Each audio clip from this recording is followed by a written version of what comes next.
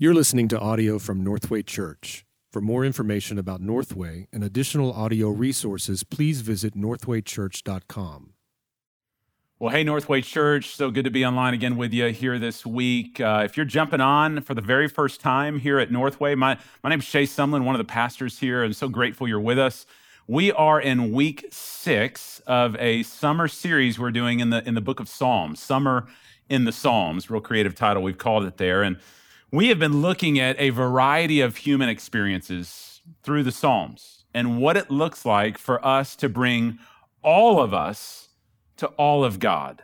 We've seen a number of experiences, what it means to walk in the dark night of the soul and bring that to God, what it means to walk in fear and anxiety and bring that to, what it means to bring even our dependence upon God's word unto him for life and living. I mean, all these things. We've seen the good, the bad, and the ugly. And I got to tell you, this week, we're actually going to look a little bit more of the ugly and what it means to bring the darker side of ourselves to God for his healing and reconciliation. So if you've got a Bible with you, would love for you to turn with me to Psalm 51. And then maybe while you're there, hold your place as well in Psalm 32.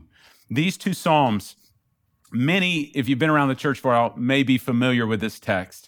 We are going to look at one of the stories of one of the greatest leaders that we see in the Old Testament, and we're going to zero in on one of his greatest failures and really the lowest point of his life as we look at King David and his response after his affair with Bathsheba. And so we're going to see this here in Psalm 51 and into 32. And you know, one of the things that I am confident in saying is that when it comes to our humanity, what we have in common as finite and fallible human beings is that it is guaranteed that as long as we're in this flesh, we are going to struggle with sin. And it is not a matter of if, but it is a matter of when you and I are going to blow it, when we're going to make some incredibly bad mistakes that are going to offend God, are going to offend our fellow brother and sister. And there are going to be moments in our lives when we're going to compromise in such a way that's going to lead to a very hard fall in our life. And the bigger question in there is, what are we going to do when that happens? How will we respond?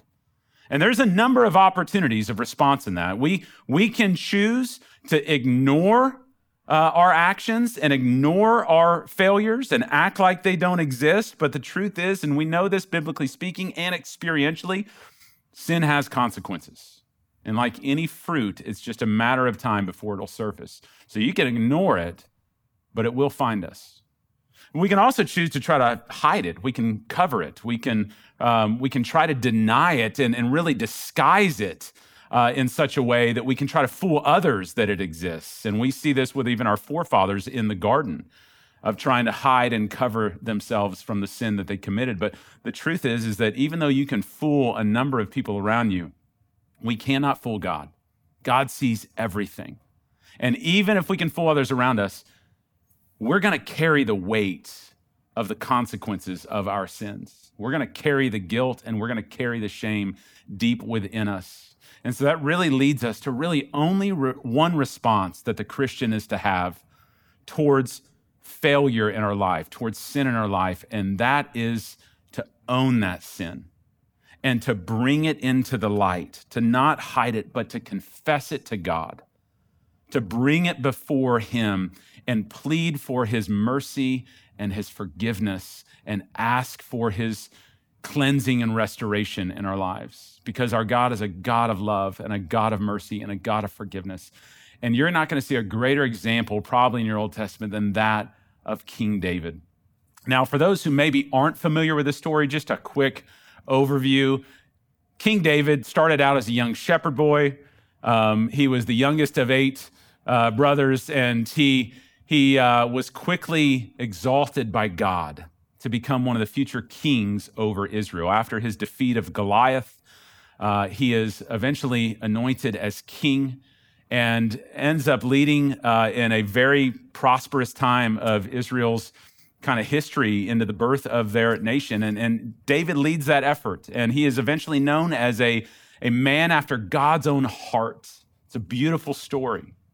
until you get to 2 Samuel 11, and then the whole narrative switches. 2 Samuel 11, the opening line in 2 Samuel 11 is that it was springtime, the time when all the kings go to war, and David was at home. And if you're a Jewish reader that was reading that for the first time, you would know something is deeply off. The time when the kings are supposed to be out defending their countries, David's at home. Something's not right. And then the very next verses unfold. David awakes in the middle afternoon. He gets up off the couch. He strolls out onto his balcony and looks down and notices a woman bathing in the house below him. And then he gets his servant to call for her to come up. And you're just like, no. I mean, this is like one of those stories in a horror movie where you're begging the person not to go in there. Even the Geico commercial that gets it so right of the people running from the dude with the chainsaw, and they go, let's go hide in an abandoned house. And you're like, no, okay, let's go hide in a cemetery. No. And as you read this story, you're just going, David, no, what are you doing? It's one compromise after another. But that, again, is proving the deception of sin, that everybody else can see it but us. It blinds us to our own reality. And David keeps progressing. He invites this woman over who's a married woman, and then he lies with her. And David commits adultery, and he thinks he's gotten away with it. He can send her back home. Nobody's going to really know until he finds out she's pregnant. And now he tries to cover this up. And so he brings her husband Uriah, who's out fighting on the battlefield where David should be, brings him in and tries to get him to lie with his wife so it can look like that's his kid. But he has too much integrity, he won't do it. So David then tries to get him drunk. So then he'll lie with his wife and then can own this child. And he still has enough integrity to not do that. He sleeps on the floor. And so David ultimately does the unthinkable. He has Joab, his kind of military general, orders him to send Uriah to the front of the battle lines where he most assuredly will be killed, and thus he does get killed. And it's just this awful, awful story. At this point, David thinks he's gotten away with it. He then takes Bathsheba as his wife, rescuing this widow, and a whole year goes by. And David thinks he's fooled everybody until 2 Samuel 12 comes. And God sends in the prophet Nathan. And Nathan, many of you may know this story, Nathan shares this fable to David about these two individuals. One was a really rich guy, and he's got a lot of animals, a lot of herd in his flock. And then you've got this one guy that doesn't have any animals other than one little ewe lamb that he's raised and nurtured his whole life. And then a visitor comes to town, and they want to show hospitality. And the rich man, instead of sacrificing one of the many animals that he has for dinner, he goes and takes by force the ewe lamb of this poor guy and sacrifices it. And Nathan goes, what do you think about that, David? To which David, in anger, goes, man, that guy deserves to die for what he did. And one of the most famous lines in the entire Old Testament is when Nathan then looks at David and says, David, you're the man. You're the guy in the story. And he's busted in that moment. And so all of a sudden, David has his sin exposed. And here's the crazy thing. Man, if social media was around in David's day, like you would never hear another thing about David. I mean, here's a guy that uses his position and power and platform to abuse others. Like that is intolerable. And if social media was around, I mean, no doubt he would have been shelved in an instant. But David, in this moment, he could have entertained some of those other options. He could have run. He could have continued to try to cover this up. But for the first time we see in this whole narrative, David is going to get honest, no matter what it may cost him. And he comes before the Lord. And the fruit of what he does is Psalm 51. David's brutally honest confession. And this is why we love the Psalms, bringing all of us to all of him, the good, the bad, and the ugly. And David brings the ugly right here before God. And he records this confession and this repentance in Psalm 51. There's such an encouragement to us of what it looks like to repent and confess when we fall and seek the grace and the mercy of the Lord. And then what you'll get after that is Psalm 32. Psalm 32 is another psalm David writes immediately after he's been forgiven by the Lord. So these two kind of always go hand in hand. But we're going to start Psalm 51. I want to show you 4 primary movements that you're going to see in Psalm 51 that really instructs us of what it looks like to be a people of confession, to be a people of repentance when we sin. 4 things you're going to see. 1 is an ownership of our sin. The second thing you're going to see is a plea for rescue that you can't provide for yourself, but that you need from God. The third thing you're going to see is a receiving of forgiveness, actually receiving it. And then the fourth thing we'll see is a response. We might call it repentance, but a response of praise and proclamation over his sin and over the mercy of God. But let's look at this first one, full ownership of his sin. Psalm 51, and I'm going to kind of move in a different order here, but start in verse 3. I want you to see the brutally honest confession of David. David says to God, I know my transgressions. My sin is ever before me. That's not what we heard in 2 Samuel 11. It was denial of those transgressions, but here I know them. They're before me. And he confesses in verse 4, against you and you alone have I sinned and done what is evil, and he names it, evil in your sight, so that you may be justified in your words and blameless in your judgment. Behold, I was brought forth in iniquity, and in sin did my mother conceive me. Notice what David does not do here. He does not try to hide the sin. He doesn't try to blame shift. There's no, oh, the devil made me do it, or if she should have had her window closed and none of this would have happened. There's none of that going on here. No justification of self.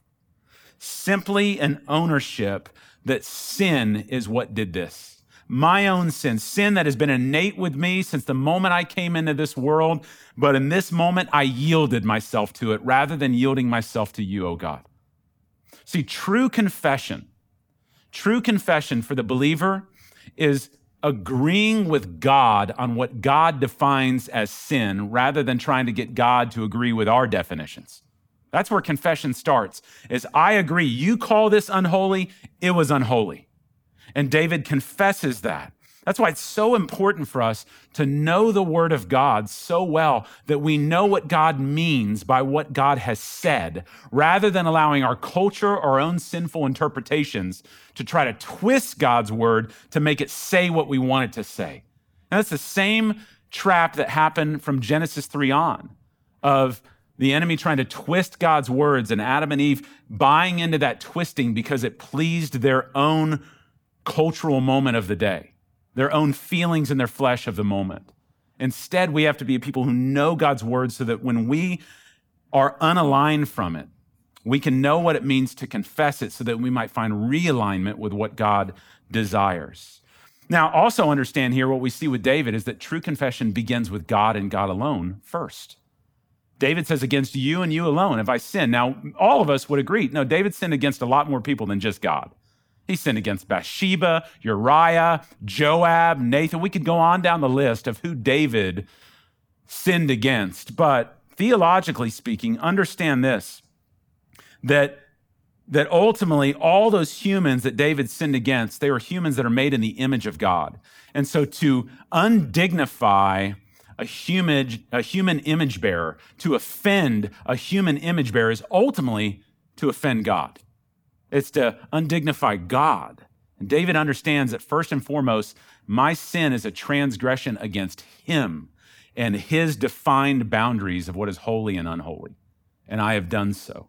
And David does this. But also, one thing I want you to see here is that David understands that true confession, true repentance can't just be external fix-its. Oops, I made this mistake and I want to do it. I do that, truthfully known, confession here, I do that in my marriage all the time. I end up unwittingly or unknowingly hurting my wife, and rather than just understanding the hurt within, I just simply want to correct it really quick. Let me do something external, patch this thing up so you won't be mad at me and we'll fix it. No, there has to be a sense in which understanding the first work that has to be done is internal. Notice how David confesses that in both verse 6 and in verse 16 through 19. David says in verse 6, behold, God, you delight in the truth, in the inward being, and you teach me wisdom in the secret heart. That's where you're counseling me. He says in verse 16 and following, for you don't delight in sacrifice. Otherwise, I would just bring it to you. If all God wanted was just me to sacrifice an unblemished lamb right now, and that's it, and we're good, I'd just do that. But I realize the real sacrifice that you're after, David says, is a broken spirit, a broken and contrite heart. Oh God, that's not what you're going to despise. God isn't after cheap external offerings. God right now isn't after some cheap 280 character tweet followed by a hashtag as just our only offering of contrition. God isn't after some 2 weeks of visiting a church because we feel like that'll placate the guilty conscience that we have and everything will be made new. No, what God is ultimately after is not penance. We're somehow trying to purchase the favor of God. What he's after, the only prerequisite God has that will lead us towards this transforming grace is a heart-wrung brokenness over our sin and over that which has transgressed God's holiness. That is one thing that God for sure will not despise, is when we come honest about our sin and broken over it. And that's where true confession must begin. But also understand here, David doesn't just end there with just confession. It then moves to a plea for rescue. And this is the beautiful part about David's understanding, is that what he needs ultimately as a solution for what's happened, he has no way of repairing himself. He needs God to do the repair. And so there's a plea for rescue. You see this in verse 1 and 2, as well as in 7 through 12. Listen to what he's pleading for. Verse 1 and 2, have mercy on me, O God, according to your steadfast love, according to your abundant mercy. Blot out my transgressions. Wash me thoroughly from my iniquity and cleanse me from my sin. He goes on in verse 7 and following. He says, purge me with hyssop and I'll be clean. Wash me and I'll be whiter than snow. Let me hear joy and gladness. Let the bones that you have broken rejoice. Hide your face from my sins. Blot out all my iniquities. Create in me a clean heart, O God, and renew a right spirit within me. Cast me not away from your presence, and take not your Holy Spirit from me. Restore to me the joy of your salvation, and uphold me with a willing spirit. There's four aspects of rescue that David asks for in there. He asks for mercy, forgiveness, for cleansing, and for restoration. And these are very important in what we're asking God for in the midst of our own sin. The first two, mercy and forgiveness, is really a rescue from God, from the just wrath of God, from the just consequences of my sin against God. Mercy and forgiveness is what we need in rescue from God.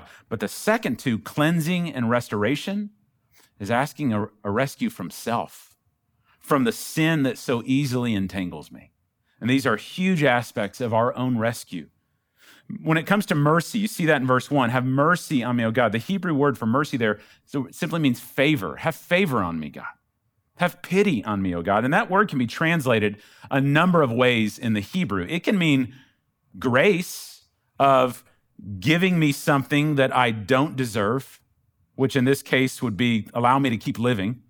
Or it can be translated mercy, as we would understanding of withholding something that I do deserve, which is the penalty of death in this situation. Now, it's the innocent victims in our culture right now who are crying out for justice, who are crying out for vindication, for help and rescue of areas that they're not guilty of, but have been punished for or oppressed for. But it's not so in this case.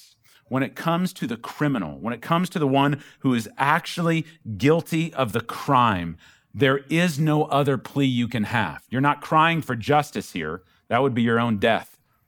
What you're crying for is mercy. It's the only thing that we've got, is to call upon the unconditional favor of God to come and have pity on us and uphold us from what we deserve. But there's more to this rescue here than just the being rescued from the executioner's chair.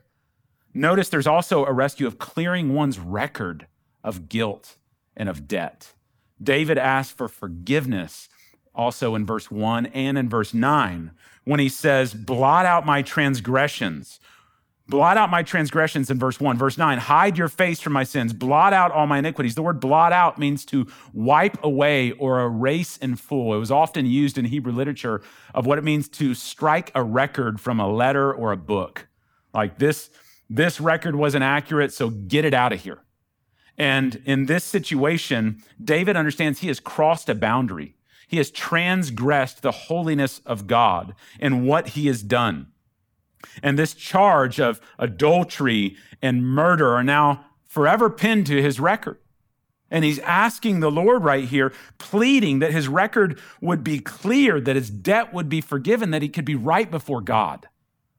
But I want you to notice, he's not just asking for the stains of his sins to be erased as if nothing had ever happened, but he's also asking for something new. And this is where it shifts from just, God, have mercy on me and forgive me, make me right before you. But God, I actually need something deeper.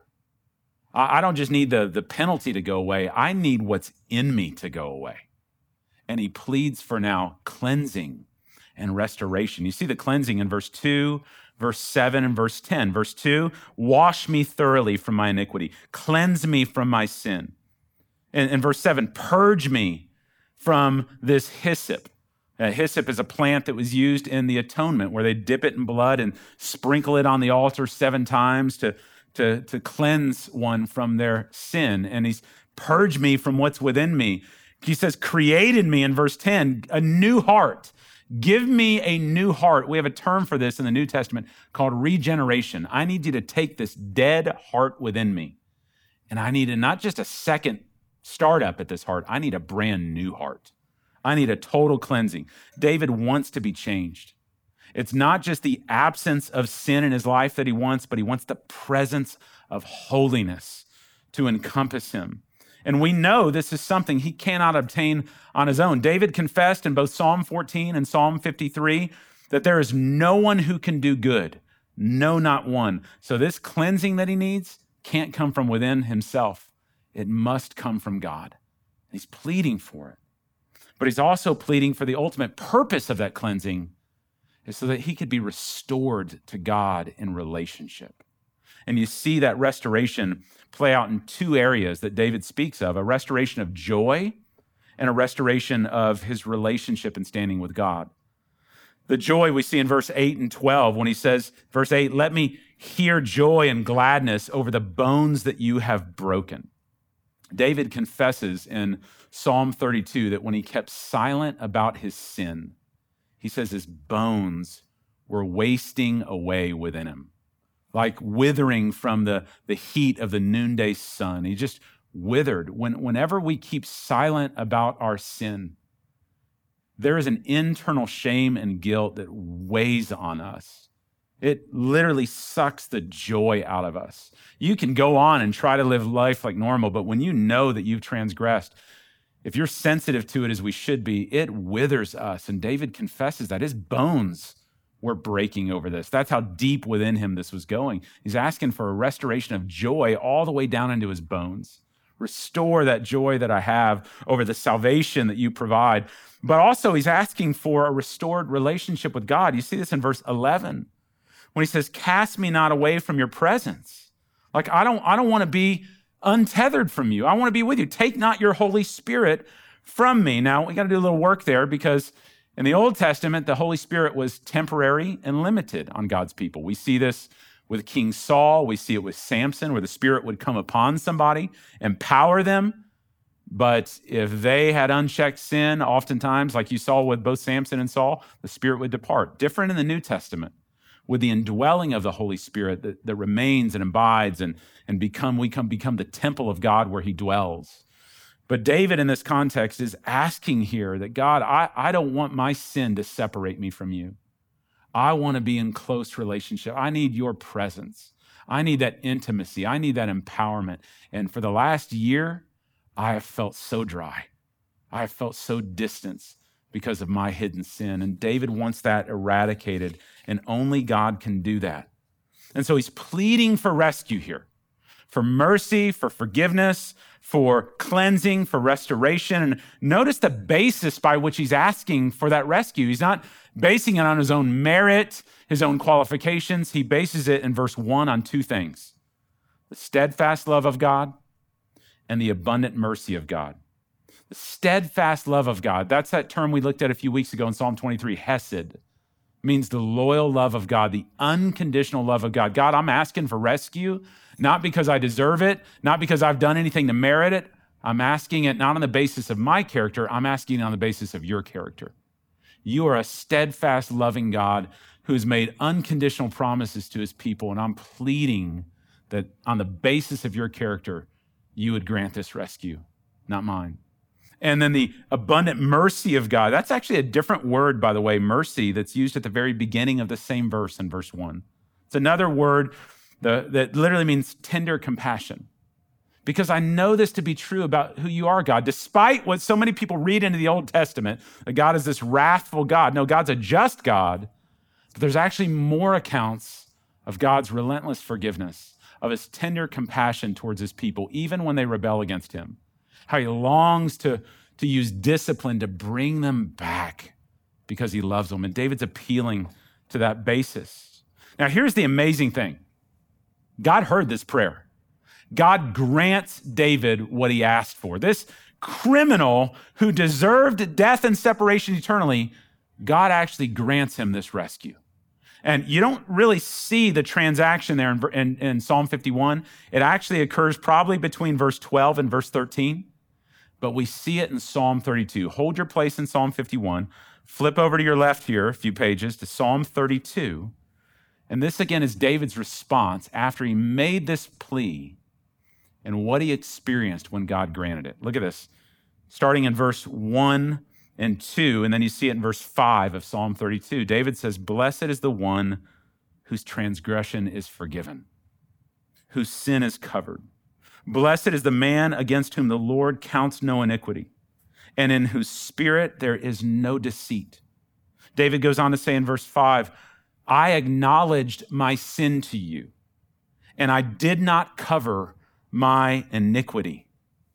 I said, I will confess my transgressions to the Lord." And that's Psalm 51. And here's what God did. "And you forgave the iniquity of my sin." And church, don't miss that. This is the beauty in the confession and repentance process of not only pleading for rescue, but when it's actually granted by a merciful God, us actually receiving it, taking the free gift of God that he gives us and embracing it. And that's, notice it wasn't in Psalm 32, it wasn't just his sin that was forgiven. He says, "You forgave the guilt of my sin." Oh, how beautiful that is, because it's the guilt and the shame that David had been walking in for a year as he hid his sin. And God not only cleansed from the penalty of sin, he cleansed the very guilt, the very shame that David was carrying. Nothing drives shame and guilt away from our hearts like knowing that you have been forgiven by the Father and are delighted in by the Father. You're not just tolerated by God, you're delighted in when he forgives you. Now, understand this, there are many in our day, especially in our justice-seeking day, who would go, "Great, I can identify with David. He messed up, he's sorry, he's genuinely broken, and wants to be freed." And anybody can identify with that once you've messed up. But at the same time, let's not minimize what David did. Used power to abuse men and women, had a brother murdered, stole a man's wife, committed adultery. There must be justice for that. And you can't just simply let this go. You can't simply just pass over that and go, "Okay, debt's canceled, you're forgiven." There has to be consequences. And to be fair, there were consequences. David would lose the child that he had with Bathsheba as a consequence to this sin. David's reign and his kingdom would never be the same again. There are always consequences to sin. But others would go, "No, but there has to be justice." Because what kind of judge, what kind of just judge or just God would simply just turn a blind eye and not actually execute the penalty for that crime. That's what we're crying out for in much of our culture today is we want justice. We don't want to wink at it. And so what about God in this situation? So you need to know a couple things. One, David really did receive forgiveness. He really did receive the mercy that he was asking for. But you need to also know David also received the justice, except in a different way. The justice that David deserved did get paid. It just didn't get paid by David. And it didn't get paid right then. It actually got paid by God himself 1,000 years later. 1,000 years from the time that Psalm 51 was written, God would send his own son, Jesus Christ, to make the full and final payment that David's sin demanded and that your sin and my sin demanded. When God would send his own son to die in the executioner's chair on the cross where David should have died, where you and I should have died for our sin.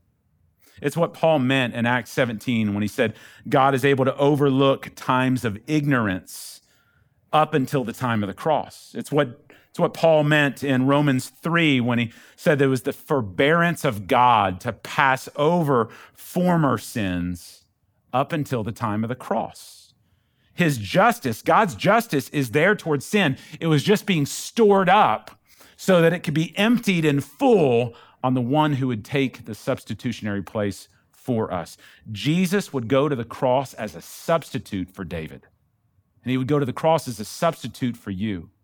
And he would go to the cross as a substitute for me and my sin. And he would absorb the wrath, the just wrath of God for our sins on that cross. And did you know that David was actually trusting in that? Now, he didn't know the name Jesus. He didn't know exactly how it'd be carried out, but he knew that a Messiah would come and do this for him when he confessed in Psalm 16. David said, God, I know that you will not abandon my soul to Sheol. You're not going to sentence me over to death. I know this because you're not going to allow your Holy One. And he wasn't talking about himself. He's talking about his Messiah. You're going to allow your Messiah to not undergo decay. David knew there was a Messiah who was going to come and pay for the crimes he had committed and yet find some sort of resurrection, some sort of life from the dead and not undergo decay. David was trusting in that for the forgiveness of his sin and the justice that was deserved. And on this side of the cross, that's our trust as well.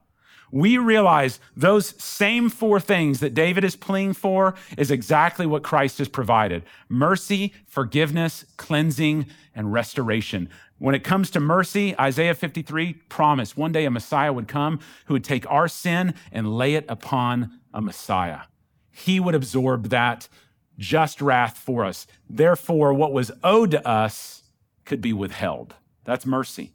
We know that Romans 3 talks about how Jesus became our propitiation. That's just a big fancy word for he satisfied the justice of God that we deserved.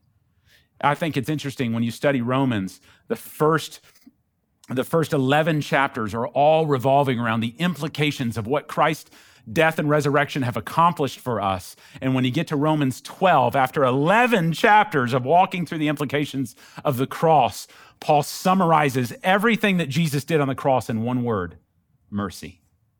In view of God's mercy, that's what Jesus did for us. He took what we deserved and gave us what we didn't. And so there is mercy given through Jesus Christ on the cross. And there is forgiveness. Colossians 2:13 and 14 answers David's plea that his sins would be blotted out. The debt would be canceled when it says this: and you who were dead in your trespasses and the uncircumcision of your own flesh, God made alive together with him, having forgiven all of our trespasses by canceling the record of debt that stood against us with its legal demands. Then he set it aside and he nailed it to the cross. That we have been forgiven. Our debt has been cleared. We no longer stand guilty before God because of what Jesus did for us, and that was granted to David's account. And then he provides cleansing. 1 Corinthians 6, after listing out all the kinds of sins that keep us from the presence of God, Paul then says, and such were some of you, but you were washed. You were washed. He says, you were sanctified, you were justified in the name of the Lord Jesus Christ. Like he cleansed you. He has washed us whiter than snow. He's given us a new heart through the Holy Spirit. That's not just a second chance, but a brand new heart, cleansed in full before God. And that ultimately Titus, Paul said to a young pastor named Titus in Titus 3:5, he saved us, not because of works done by us in righteousness, but according to his mercy by the washing of regeneration. This is what has happened through the cross and by the Spirit. And then lastly, Jesus, through his work on the cross, has brought us restoration and reconciliation. Paul said to the Colossians in chapter 1, you who were once alienated, hostile in mind, doing evil deeds just like David. Oh, he is now reconciled in his body of flesh by his death in order to present you blameless before God. He's brought you in a relationship. Romans 8 says he's adopted you now as sons and daughters. We're in the family of God, restored and whole. Only the work of Jesus can do this. All this has been given to us in Christ. And when that happens, when you receive his grace by faith, and it transforms and it changes you, and you go from the pardoned criminal to the liberated one, son and daughter in Jesus Christ, the only natural response that should come after that, and this is the fourth movement you see in Psalm 51, is repentance that comes in the form of praise and proclamation. Go back to Psalm 51, we'll close here. Notice the praise and the proclamation. Verse 14 and 15, David confesses, he says, deliver me from blood guiltiness, O God, which he did. And he says, and then my tongue will sing aloud of your righteousness. Open my lips, Lord, and my mouth will declare your praise. That is what should happen. The natural response in a human being who's had their debts forgiven should utter out an ultimate worship for who God is and what God has done. This is instinctive within us everywhere we go. It's the reason why we cheer at sporting events when our favorite team scores and wins, and we show a visceral reaction of praise because of victory. This is what happens if you watch Just Mercy or read the book, when an innocent man accused of a crime he did not commit is finally vindicated and released, and the utter emotion that's in that hallway when they're walking out and being greeted by family who hasn't seen them in years. The tears of joy, the praise and celebration that comes from being liberated. Here, a pardoned criminal is turned into the worship leader of Israel, who cannot help but sing the song of forgiveness. This is what every Christian should be. This is why when we gather, Lord willing, sooner than later, why singing is so important, to sing and utter the praises of God for the deliverance that he's given us. And notice it also turns to proclamation. Verse 13, David promises, God, if you would forgive me, then I'm going to teach transgressors your ways, and sinners will run to you. David promises, as a sinner who deserved death but was given life, I will spend the rest of my days in service to the men and women around me under the service of God.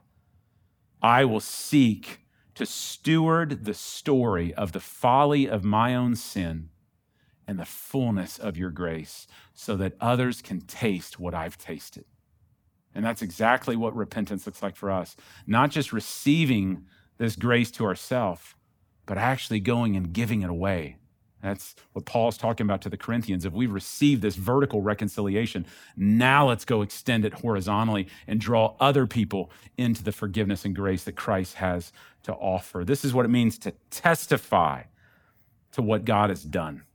So, church, do you see the importance of Psalm 51 and the importance of Psalm 32, why it's here?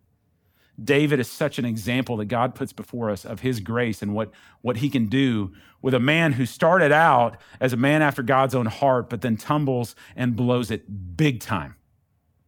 And the extent of David's sin, but yet the extent even deeper of God's grace, that we might confess our sin, be honest with our sin, be broken and contrite within, plead for God's mercy, and then run to the cross so that we can receive the fruit of what Christ has done for us and then spend the rest of our days telling others how it can come their way as well.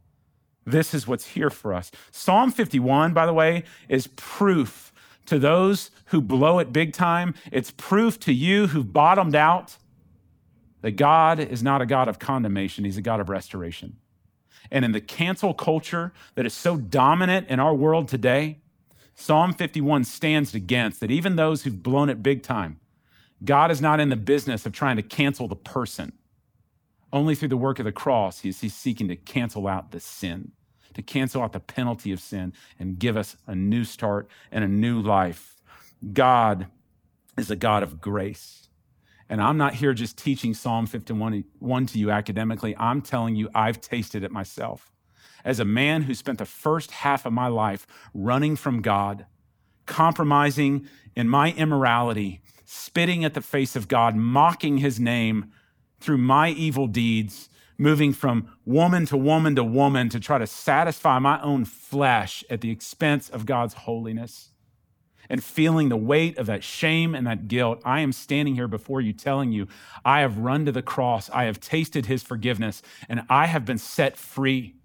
I do not know where you're at right now. I don't know where you've run. I don't know how far you think you are, but none of you are too far from the arms of God. And if you are willing to get honest with your sin, to come out of the darkness and bring your sin into the light and own it and not worry about the consequences, but simply worry that you are made right with God, there is arms of forgiveness and grace that have been purchased for you through the cross that is yours, and it can liberate you. Oh, taste and see, church. The Lord is good. Let's run to his mercy. Father, we thank you for Psalm 51. Thank you for Psalm 32. Thank you that you included this in the canon of Scripture.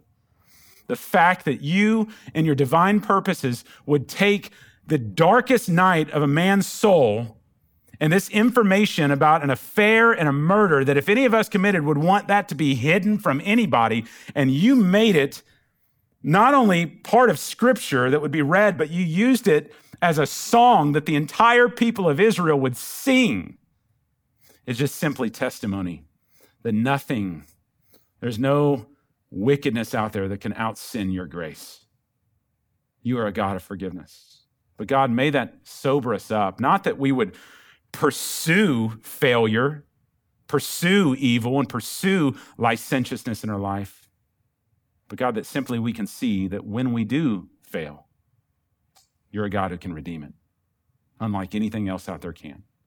Help us at Northway to be a people who are honest with our sin, who do not hide it, but bring it to you so that it may be forgiven, so that we may be redeemed and spend the rest of our days pointing others to the same hope that is in Jesus Christ. We pray this, God, for your glory, for our good. In Jesus' name, amen.